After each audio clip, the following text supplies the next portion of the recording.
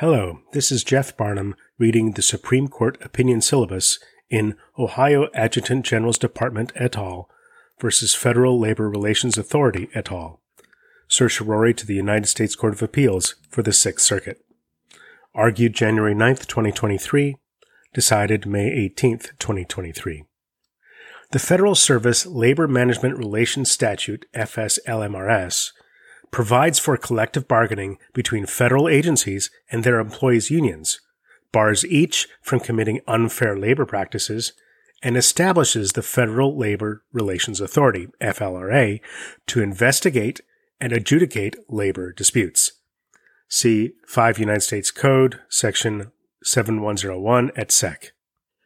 At issue here, the American Federation of Government Employees Local 3970, AFL-CIO, is the exclusive representative of certain federal civil service employees known as dual status technicians who work for the Ohio National Guard.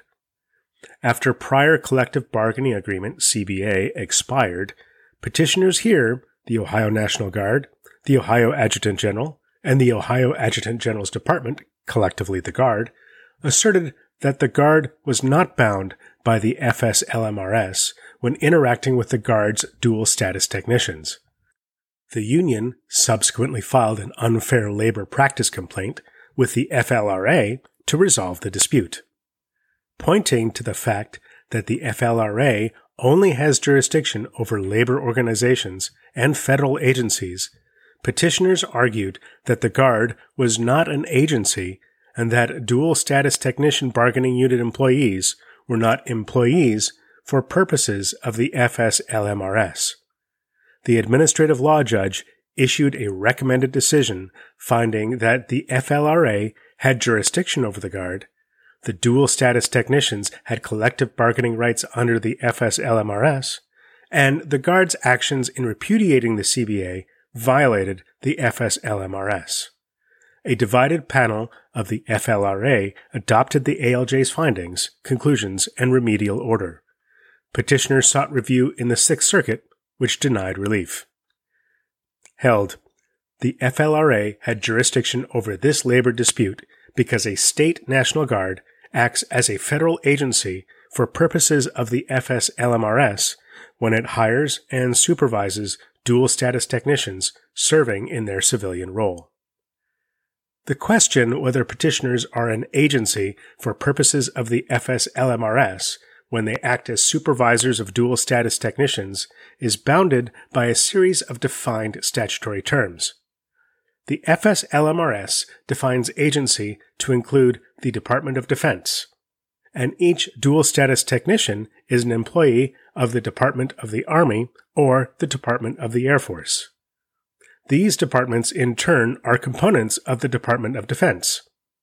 Components of covered agencies plainly fall within the reach of the FSLMRS. Thus, when petitioners employ dual status technicians, they, like components of an agency, exercise the authority of the Department of Defense, a covered agency. The statutory authority permitting the Ohio Adjutant General to employ dual status technicians as civilian employees in the federal civil service reinforces this point. Congress has required the Secretaries of the Army and Air Force to designate adjutants general to employ and administer technicians. That designation is the sole basis for petitioners' authority to employ technicians performing work in their federal civilian roles. Here, a 1968 order of the Secretary of the Army designates and empowers each adjutant general to employ and administer the Army National Guard technicians authorized for his state, as the case may be.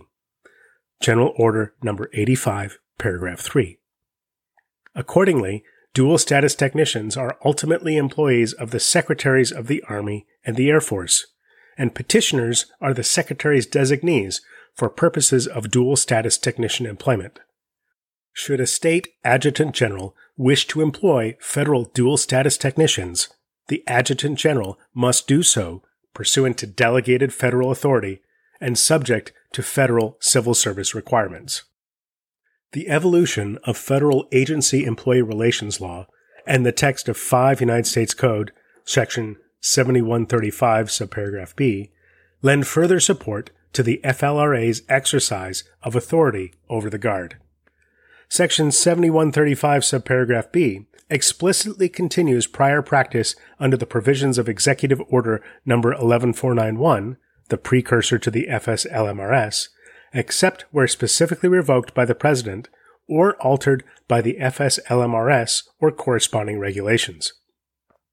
The 1971 decision in Thompson Field is on point.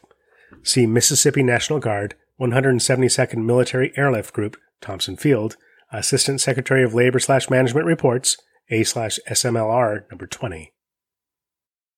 There, the Assistant Secretary of Labor, exercising adjudicative authority under Executive Order No. 11491, analogous to the FLRA's, held that the Mississippi's National Guard technicians were employees of the federal government under Executive Order 11491.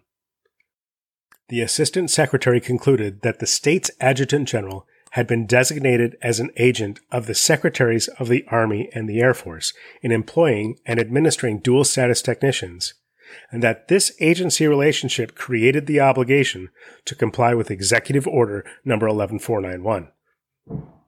The definitions of employee and agency that Thompson Field examined were materially identical to those that Congress ultimately adopted in the FSLMRS. The Court thus ordinarily presumes that the FSLMRS maintained the same coverage that existed under the prior regime, and the Court identifies nothing to weaken that presumption here. Affirmed. Justice Thomas delivered the opinion of the Court, in which Chief Justice Roberts and Justices Sotomayor, Kagan, Kavanaugh, Barrett, and Jackson joined. Justice Alito filed a dissenting opinion in which Justice Gorsuch joined. Thank you for listening. If you wish to communicate with the podcast, please email us at scotusdecisions@gmail.com. That's scotusdecisions with an S @gmail.com.